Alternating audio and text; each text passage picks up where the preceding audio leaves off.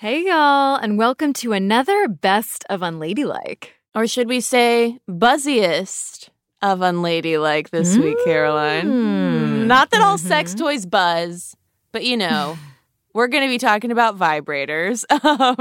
So, y'all, we are getting a whole bunch of brand new episodes ready to start rolling out on March 30th. And in the meantime, we're revisiting some of our faves that feel especially timely these days. And unsurprisingly, sex toy sales have been booming during the pandemic lockdown. So today we're listening back to how to hashtag free the vibrator. Yes, and our guest in this episode is Polly Rodriguez. She's the co-founder of Unbound, and she gave us a fascinating and infuriating peek behind the sex toy curtain of what it's like building a vibrator business. Caroline, this episode also inspired one of my all-time favorite listener letters. May I share? Oh, please do. Okay, so we got an email from a listener named Elizabeth, subject line, vibrators with an exclamation point, which means it's going to be a good email, right? So Elizabeth wrote, "Hey, I remember your guest, Polly, mentioning that she loves getting emails from moms looking for a recommendation for a vibrator for her teen daughter. I want to do that. My daughter turns 16 soon, and she's due. Past due, actually. Her boyfriend is a senior in high school, and something's a-brewing. She needs to know her body before he does." I love that. And, we didn't receive any further updates from Elizabeth, so hopefully no news is good news. Well, Caroline, let's roll the tape. We hope that y'all enjoy How to Free the Vibrator as much as Caroline and I clearly still do.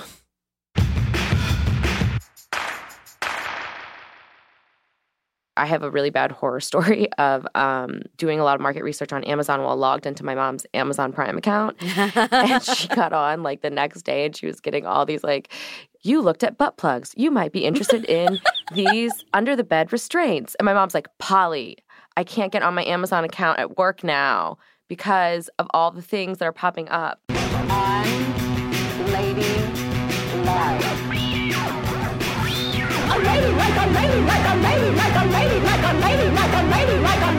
Unladylike.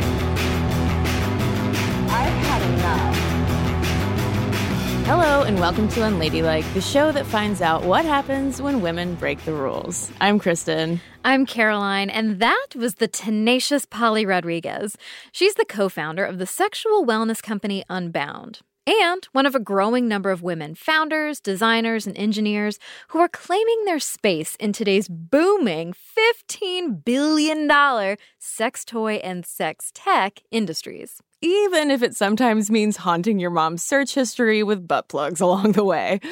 And Caroline, talking to women like Polly makes it feel like vibrators are no big deal to own. I mean, back home, she's the talk of the town. You know, it's funny. At first, I think people were really shocked and they were like, wait, you're doing what? And they were so nervous to ask me about it or to talk about it. And then I think when we started to get more mainstream acceptance, when I go back to St. Louis now, everyone's so proud and excited to talk about it.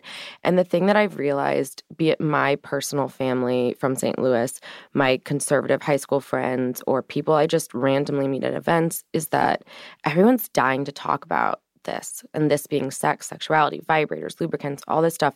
People are so curious and they're so desperately seeking permission for someone to say it isn't weird. But the fact that curious folks are buying up, yes, billions of dollars of sex toys these days is honestly the least interesting part of the story, Caroline. Oh, totally. I mean, as Polly's journey into the sex toy industry is going to show us, there's so much that we as allegedly liberated consumers just don't see behind the vibrator scenes. You know, the biz behind the buzz, if you will. Yeah, because as Polly quickly learned, being a boss babe with vibrator career goals means navigating an obstacle course of prudery, sexual double standards, and a whole lot of dicks who only look at female sexuality and pleasure through a male gaze that's policing us all. So in this episode, we're along for the wild ride with Polly, all to find out, what does it take to cut through the barriers and buzzkills standing between us and the good vibes we deserve? In other words, how do we free the vibrator?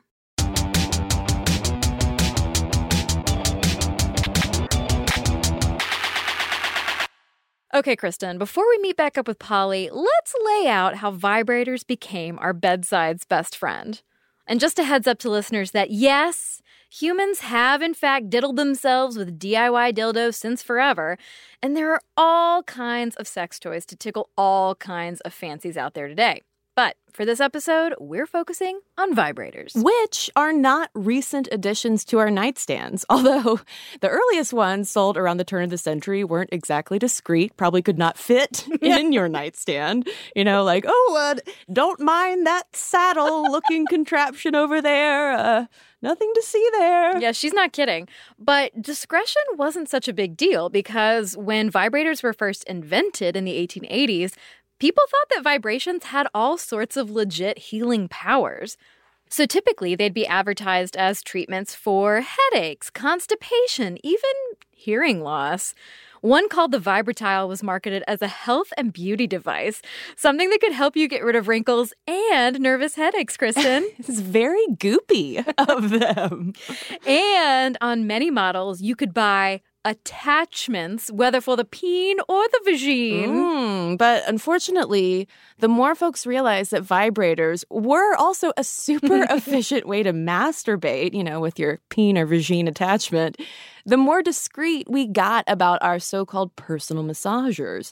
You know, even in the swinging 70s, when the first feminist sex toy shops were opening, there wasn't much love for vibrators out there. Yeah, one paper we found from the 1974 Journal of Popular Culture side-eyed vibrators as, quote, masturbatory machines for sexually dysfunctional females. I'll still have what she's having. Vibrators' side-eyed reputation continued. In 1991, the first ever nationally representative survey of American sexual behavior found that just 2% of women between 18 and 59 years old had bought a vibrator in the past year. Oh. I know! And only 17% rated the very idea of using a vibrator as somewhat or very appealing. But not so anymore. By 2015, a comparable survey found that around 60% of women had ever used a vibrator, with roughly a quarter of those gals having used one in the past month. So what happened between the early 90s and now that turned us onto vibrators? Sex in the City, that's what. Even though social media didn't exist when the show premiered in 1998, its 9th episode made vibrators go viral like never before. Especially one high-end device in particular that Miranda introduced at brunch. Men are going to be obsolete anyway. I mean, already you can't talk to them. You don't need them to have kids with. You don't even need them to have sex with anymore, as I've just very pleasantly discovered. Uh-oh, sounds like somebody just got their first vibrator. Not first. Ultimate. And I think I'm in love. Oh, please stop. This is so sad. Come on, I'm not going to replace a man with some battery-operated device. You say that, but you haven't met the rabbit. Oh, come on. If you're gonna The day after this episode aired, we read that women were lined up in San Francisco outside of the sex toy shop Good Vibrations to buy their own vibrators. And they were hunting for a rabbit. Overall sales of that specific vibrator hopped up 700%. But many parts of the country didn't have a feminist sex toy shop like Good Vibrations. Parts of the country, like where Polly grew up. I come from St. Louis, Missouri, so I grew up in an environment where this was a category that most of the shops were on the side of the highway next to a gas stop or gas station. And so I had my own personal experience of shopping in the category and just feeling really mortified. I mean, I ended up at a Hustler Hollywood that was right next to the airport, and I walked in and it was like all these plastic mannequins that were in like onesie stockings with like the crotch cut out.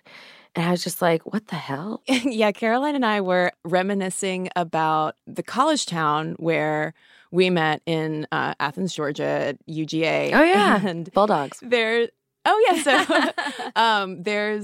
the store that I can remember where I first was aware of vibrators was just kind of like this funky houseware store. And if you went upstairs, you just follow the scent of incense to the upstairs, and behind the beaded curtain, you could see, it was the 18 and up space where you could see the vibrators next to all of the shitty bongs.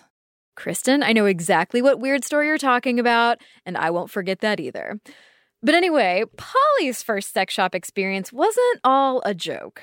At 21, she was diagnosed with stage 3 colon cancer.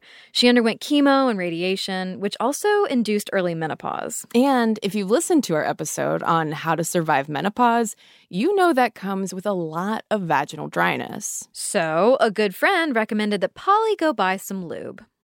Yeah, so I walked in and I just felt so embarrassed and mortified. I had like a chemotherapy pack. I had an ileostomy bag at the time, which is for I had colon cancer, so I had a resection, and I weighed maybe like 95 pounds. And I walk in and there are all these like big dudes that are like reading, like because they also have a magazine section where they have all the adult magazines, and you know, there's some guys in there reading those. Like, in what world do you want to read that in public in a store? I don't know. But, yeah, I, like, quickly bought some lube and, like, a cheap little plastic pink bullet vibrator that was battery-operated, and quickly kind of just scuffled out of there. And it was not a good experience by any means.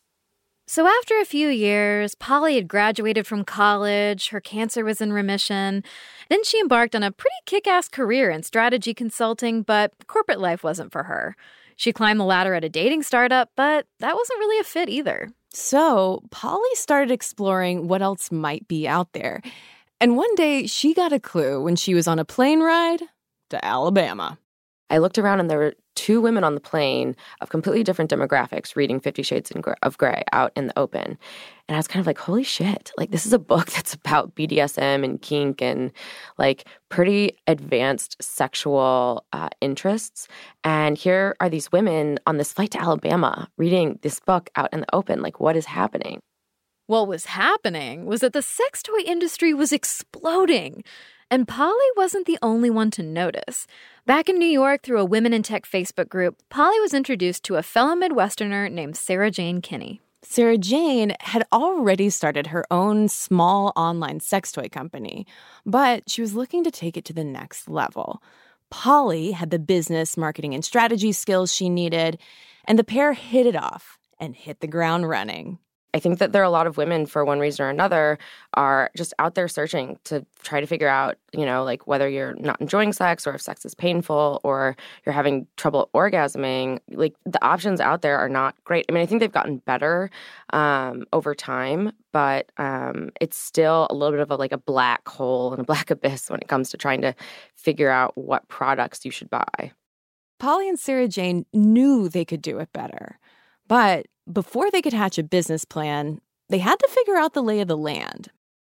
I remember we got our hands on this market research report, and I mean, we had to scour the whole earth to find actual data on the industry because it's such a shadow economy industry. And so basically there was no brand name that was kind of owning the space, and that the demand had always been there, and that women had always bought these products, but that no brand name had ever been able to emerge for a myriad of reasons, both on the supply side as well as on the demand side. I remember after reading this report, I couldn't sleep for like that whole week because I was like, oh my God, like we could do this. Like we could make a brand name in this category, and like one has to exist. Like women are using these products. They're amazing.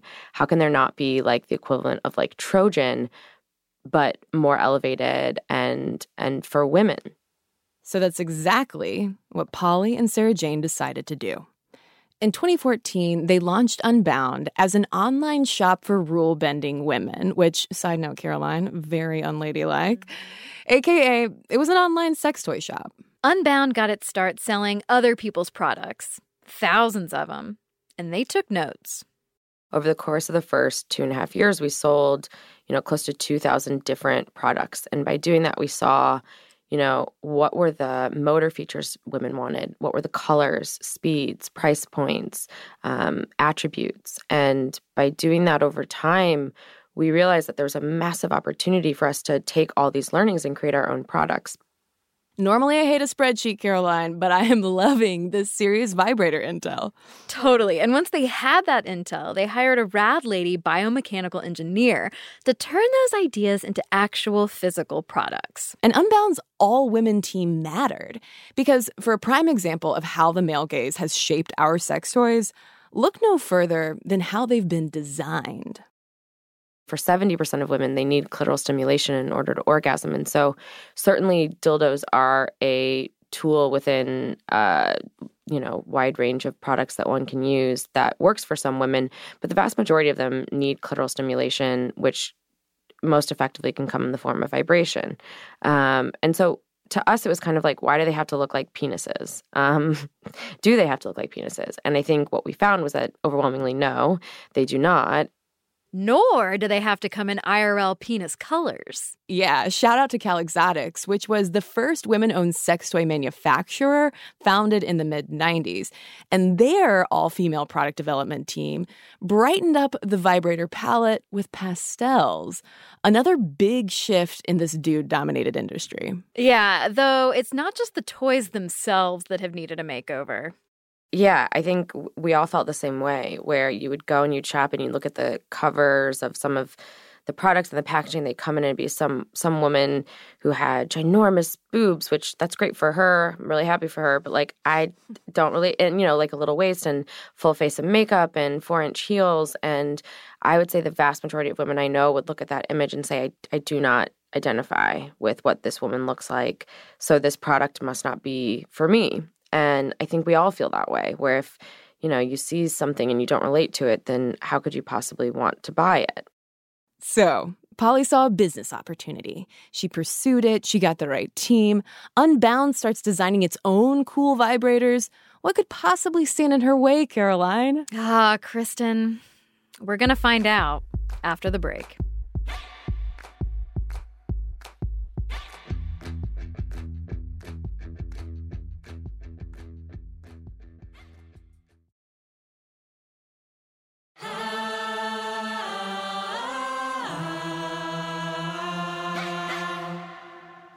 We're back, talking about vibrators in the sex toy biz with Polly Rodriguez.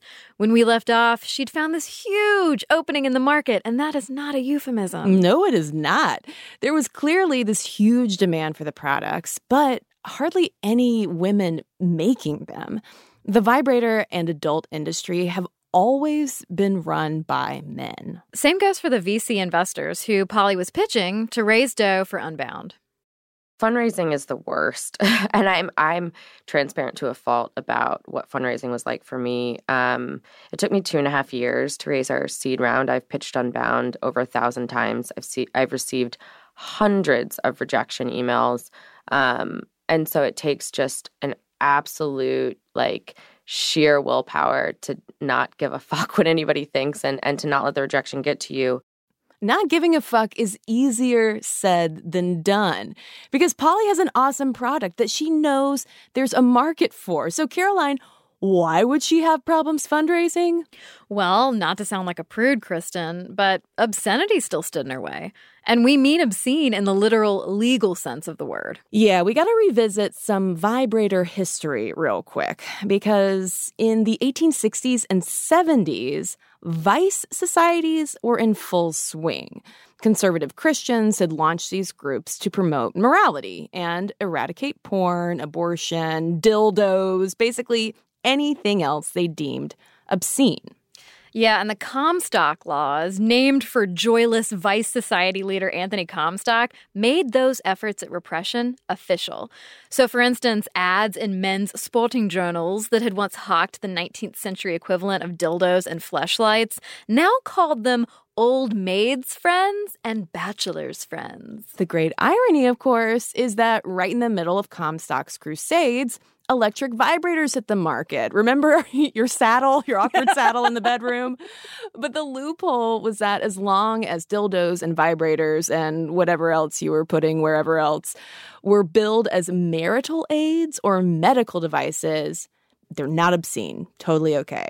In other words, if it was used to assist married, heterosexual, monogamous penis and vagina intercourse, rather than serving as threatening solo sex man replacements, you could get a pass or like a literal doctor's note. And Caroline, you can't fully free the vibrator when Comstock's legacy remains. Like, lots of states still have surprising regulations on vibrators.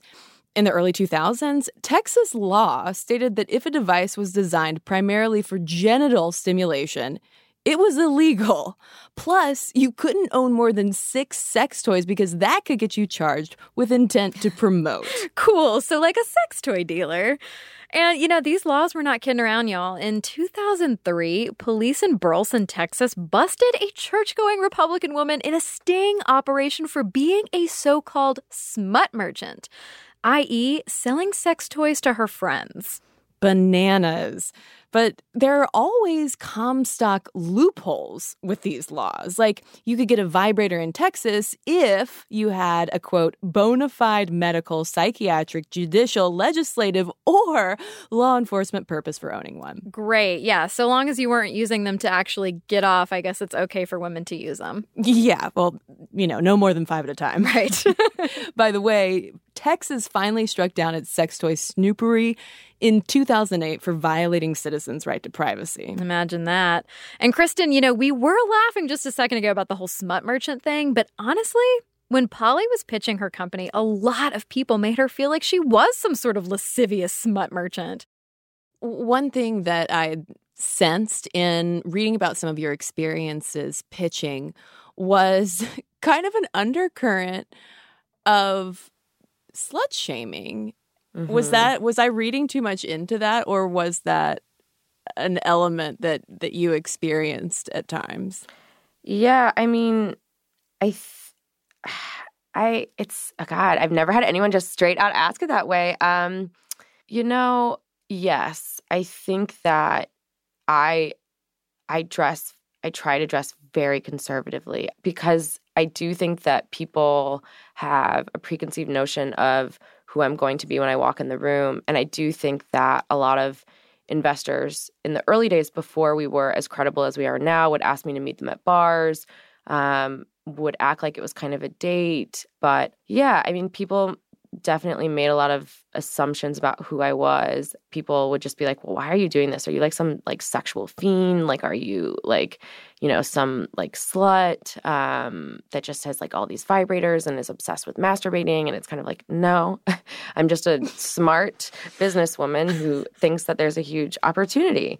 And so that was why I started sharing kind of when I would pitch, I would tell people about like, oh, I went through cancer and menopause and none of my doctors talked to me about it. And that's why I had to shop in this category. And I started to realize that when I started sharing that story, people were more accepting, which is bullshit. Like, I shouldn't have to go through cancer to want to buy a vibrator. Caroline, it's like the Comstock loopholes all over again. As long as you're kind of broken, it's cool for you to use a sex toy. Right. And what was really disheartening for Polly was that it wasn't just men who were making these kind of slut-shamey assumptions. When I would go and pitch older female VCs, and not all of them, they were some of the most painful rejections because they wouldn't even take a meeting with me. Like, they wouldn't even hear me out. And at first, I was just so angry because I was like, you're supposed to be on my side. Like, you're supposed to be the one person in the room that, like, gets it. And I think with time, what I realized was that, only 2% of venture funding goes to women, which is abysmal. But also only 9% of venture partners are women. I think those women are fighting the same fight that I'm fighting. And they're just so desperate to succeed because they are also the minority, that it is hard to go into a room of all male partners and bang on the table and say, we need to invest in female sexuality and vibrators. Because they've worked so hard to get to where they are, I think they're terrified that by doing that, it'll damage their reputation. I don't agree with that, but I think with time, I've realized that's the perspective that they're coming from. They don't want to be labeled as, oh, you're a female investor, so you invest in like, consumer products for women like makeup and products for your baby. And I think female VCs are trying to fight all of those stigmas. And so they don't want to take meetings with the girl that's like the vibrator company.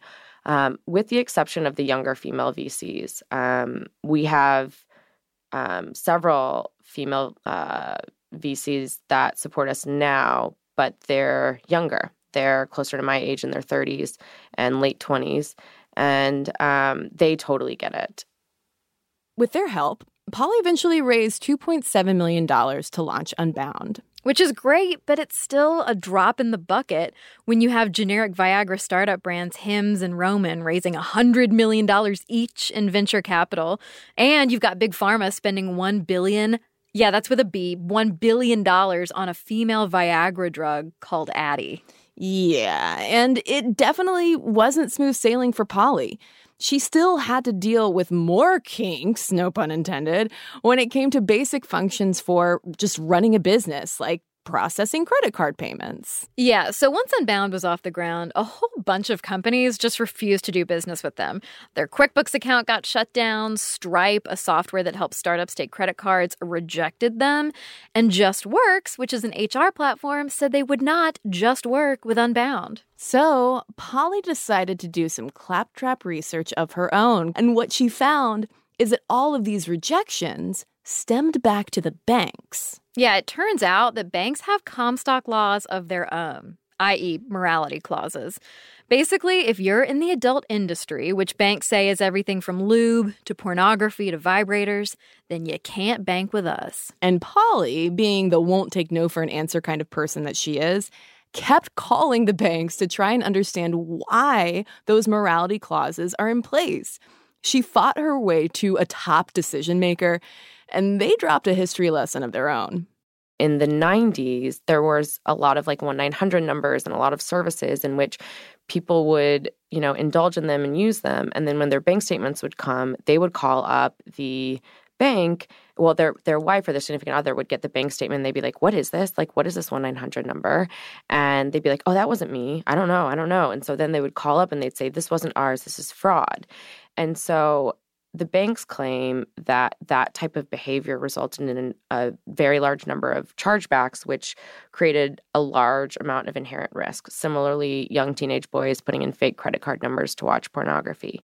So let me get this straight. Basically, the reason that Polly couldn't process credit cards for her vibrator company was because married dudes and teenage boys couldn't stop jerking it in the 90s? God, this is the worst. I think the problem is the policies haven't evolved to reflect that that isn't our consumer. Our consumers aren't, embarrassed that they're buying these products. They're proud. They're not charging back. And I've offered every single one of these institutions to look at all of our financials. I'm happy to share our bank account statements. I'm happy to share anything to prove to them that that is the case. And so what the real answer is, though, that I'm getting at is when I offer that, they don't have any interest in doing it.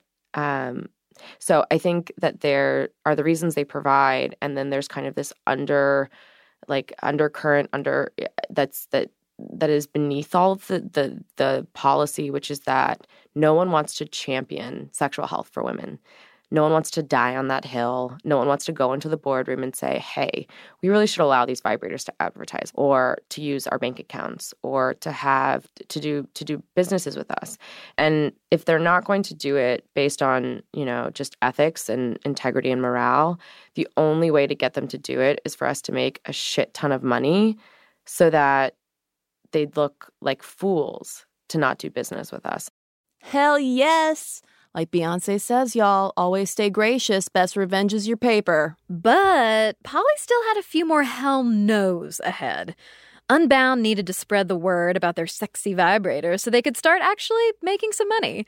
But guess what? Facebook, Instagram, and Snapchat don't allow ads for so-called adult products. And since Google Ads classifies vibrators as non-family safe products, ads aren't allowed on YouTube or Google Shopping either.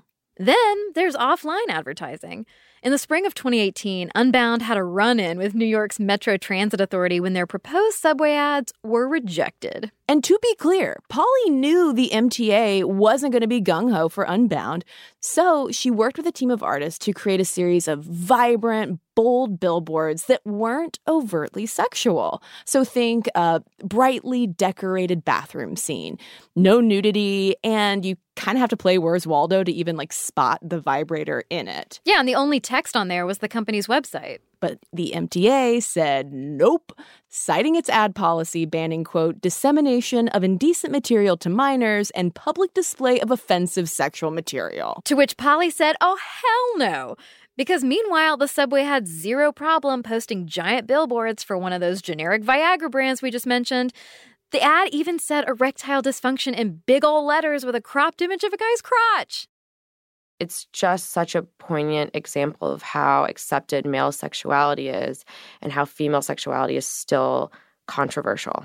In something as simple as Facebook's advertising policies, where it's like, oh, sure, Viagra, that's fine. But a vibrator, oh, we could never have that. Yeah, Caroline and I were shocked to learn about the social media platforms' advertising restrictions, especially because condoms are totally okay. So even for a brand like Trojan, it's totally fine for you to advertise condoms because those are about contraception.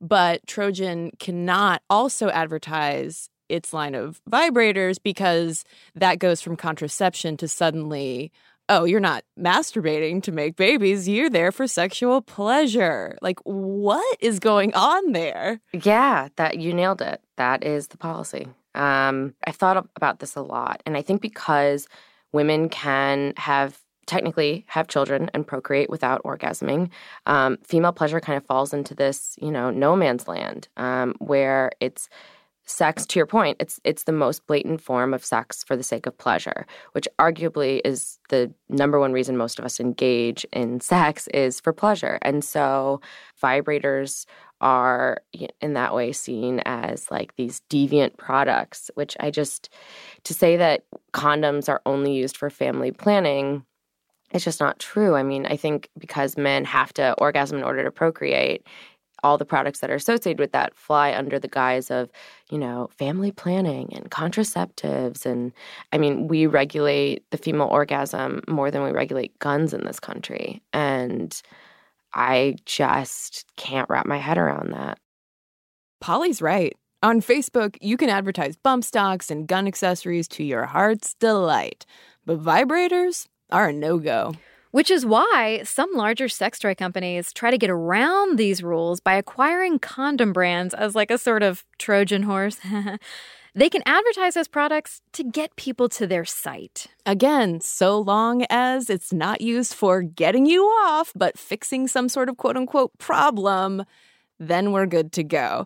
I mean, and if we go back to the very beginning of this episode when Polly was telling us about how she wrecked her mom's Amazon search history, it's actually kind of hard to sell vibrators on Amazon if you are an independent company like Unbound, because you have to get pre-approval on Amazon by selling 50 units of something that is not a sex toy first. So another vibrator startup called Dame, in order to create their own Comstock loophole to get around Amazon's policy, sold 50 bumper stickers that said, "My other car is a vibrator," so they could get pre-approval to start selling their actual products. I mean, this is ridiculous, Caroline. Also ridiculous? When we come back from a break, we're going to find out why a product that we put inside our bodies is not regulated by the FDA. Don't buzz off.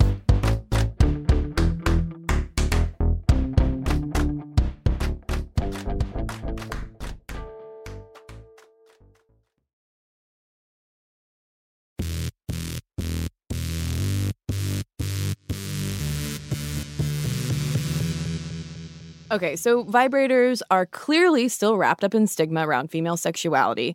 Stigma that's really interfering with our ability to own our pleasure and get off. So, Caroline, how do we finally free the vibrator? Well, I think one of the first things we can do is look to our feminist sex shop forebears. We mentioned Good Vibrations up top. They opened in San Francisco in 1977 with a mission to serve women and destigmatize sex and pleasure. Their whole business model was based around education. Like, they even shared their business plan with other women-run sex shops. For Polly, smashing the sex toy patriarchy is about changing the products and business models, and it's also about changing how we talk about them. why do we infantilize female sexuality? Why do we feel the need to call them sex toys? Like, it's kind of gross. Like, in the same way that, like, you shouldn't call if you have a little girl, little boy, like don't call their vagina their, like, woo-woo or their vajayjay. Call it a vagina. Call it labias. Call it what it is. Like, I think we tend to infantilize things when we're uncomfortable with them. And sometimes I wonder, like, do you think that it was named that way so that to give it less power? You know, like what we call things and the names that we give them is almost always about power. It sounds like something as simple and as silly as a name, and yet it's really powerful. As you might imagine, Unbound does not call themselves a sex toy company. So we call ourselves a sexual wellness company for a reason. And I really do believe that sexuality is kind of the last frontier on the wellness front. In general, if you present it as a health and wellness product, people will think of it as a health and wellness product. And so my fundamental belief is that you can take these products mainstream and make people comfortable with that in your marketing approach.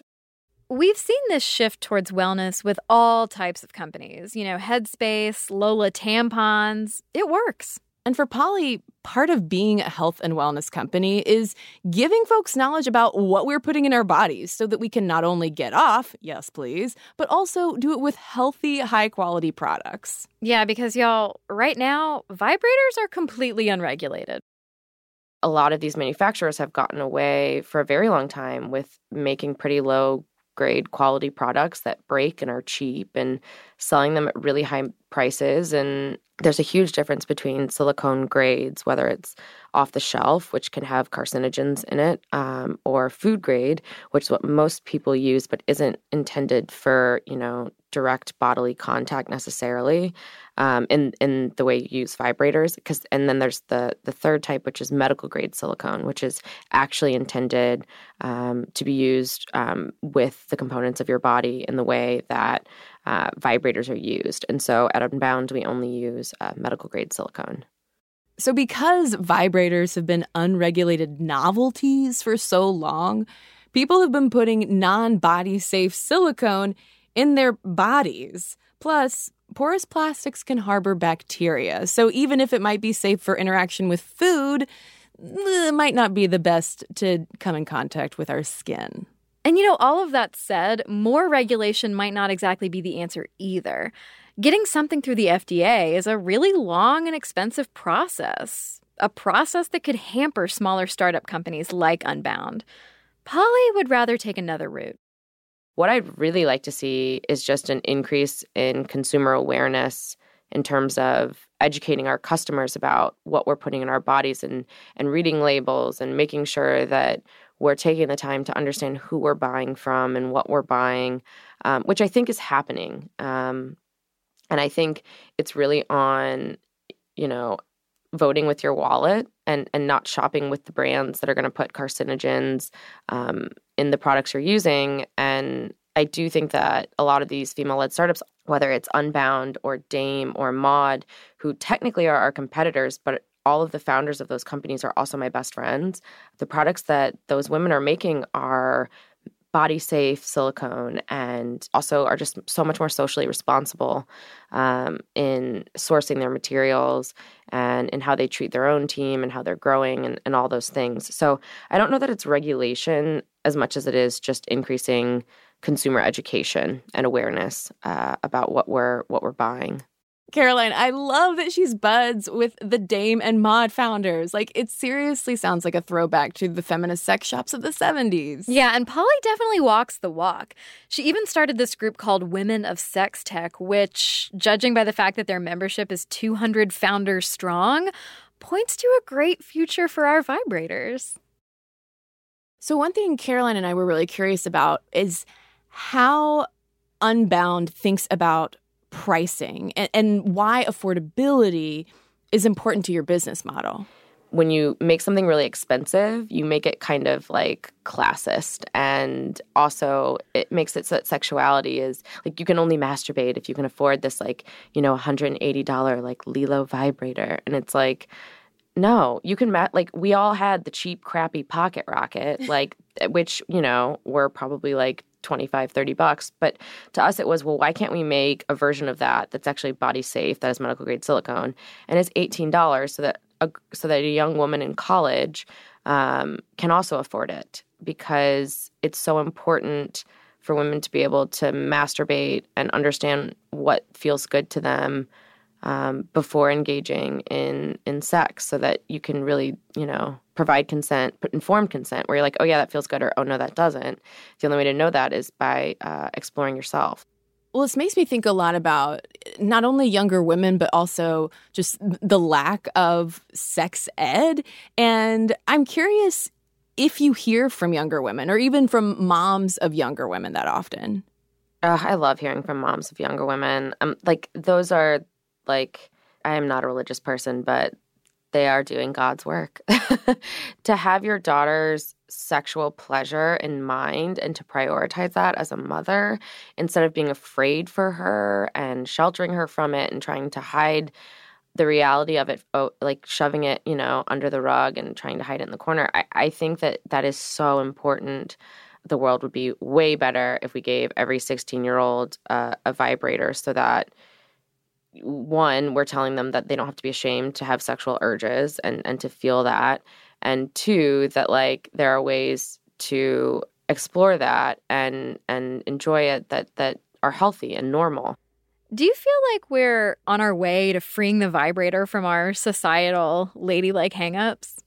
Yeah. Well, it's so funny, right? All how the trends change so much. Now I feel like there's such an emphasis on self-care and try yourself that bubble bath, girl. Read some Rupi Kaur, and I love Rupi Kaur, so whatever. But it's interesting how I think that there's been a huge shift towards really prioritizing self-care, and what does that mean to us as women, especially when we look around at the political climate. It's so important that we create space for ourselves. My favorite email in the customer service inbox is when somebody writes in and they're like, I have to buy a vibrator for my best friend or my sister or even my mom. I love to see women encouraging other women in their sexuality. That is such a powerful notion, that we can give each other permission to be sexual, and we don't have to judge one another. And so I am hopeful. I am hopeful, but I continue to just be shocked by how systemic and how deeply rooted the institutional barriers to freeing and liberating the vibrator and women more generally are. Well, on the flip side of it, I will say that the idea of masturbating as an act of political resistance, it's real. I'm into it. Yeah. I mean, what if we just all protested by using vibrators and we're like, we're not going to sleep with you guys until you give us equal rights. We got our vibrators, which is every man's literal worst nightmare. And a little bit of an extremist view, but I feel like if things keep going the way they're going, maybe masturbation and vibrators as a form of protest is a viable option. I mean, at least we'll be reliably orgasming. True, which is more than we can say than for the status quo. Caroline, I don't know about you, but Polly's got me wanting us to start a vibrator revolution. I love it. I mean, I'm all in. Could we free the vibrator in the same way that the whole free the nipple took a stab at the male gaze? You mean hashtag free the nipple campaign that was hey, our nipples, whether they be breastfeeding or simply hot that day, are not inherently sexual, and perhaps we could hashtag free the vibrator, because this isn't just about how we look at vibrators, but I mean, think about the subway ads, think about the banks, think about the laws that are looking at vibrators and female sexuality at large and saying, you, madam, are obscene. So to that we say, fuck you, hashtag free the vibrator. All right, so now that we have our free the vibrator mission, tag us on social at Unladylike Media. We want to hear all of your good vibes, or bad. Email us at hello@unladylikemedia.co. We've also started a Spotify playlist that pairs perfectly with this episode. It's called Feelin' Your Unladylike Self, and you can find it on Spotify by searching for Unladylike Media. And if you have suggested songs to add, tell us, because P.S., It's a playlist for masturbation. And this is our final 2018 episode, but don't worry, we're going to be back in your earbuds in January, so make sure you're subscribed to Unladylike in your favorite podcast app so you know when new episodes come out. You can keep in touch with us over our little winter break by signing up for our newsletter. It's a dose of good news about women in the world delivered to your inbox every Wednesday. And there might be some episodes you haven't heard on Stitcher Premium. That's where our bonus episodes live. And right now, we've got one with our favorite feminist bookstore owner. Get great ideas for decking the shelves for all sorts of unladies on your list. Go to Stitcher.com/premium and use code Unladylike for a month of free listening. And for our next bonus episode, we need your help. We want to know what your unladylike New Year's resolutions are. So call our hotline, it's 262-8-GAL-PAL, and let us know. And, if you're voicemail shy, you can also email us. And you can also read our book, Unladylike, a field guide to smashing the patriarchy and claiming your space, is available wherever books and audiobooks are sold. And we've got limited edition signed copies for sale at podswag.com/unladylike. Abigail Keel is the senior producer of Unladylike. Nora Ritchie is our associate producer. Mixing and sound design is by Casey Holford. Julie Subrin is our editor. Ash Sanders and Abigail Barr transcribe our tape. Our music is by Flamingo Shadow, Ami May Cohen, and Sarah Tudson. Our executive producers are Chris Bannon and Jenny Radlett. And we are your hosts, Kristen Conger and Caroline Irvin. And remember, got a problem? Get unladylike. Okay, Caroline, so before we send off our listeners with our rallying cry to #FreeTheVibrator, we do have a fun tip to share that we learned from Polly, which is in order to test the strength of a vibrator, all you have to do is touch it to the tip of your nose. I mean, obviously you can, touch it to a clitoris or something too, but like if you're in public or in a podcast studio. So here we go. I'm about to touch a vibrator to my nose. I've never done this. Oh, I'm scared. Scared to touch it to my... Put it on your nose. Okay, here we go. Whoa! Don't sneeze.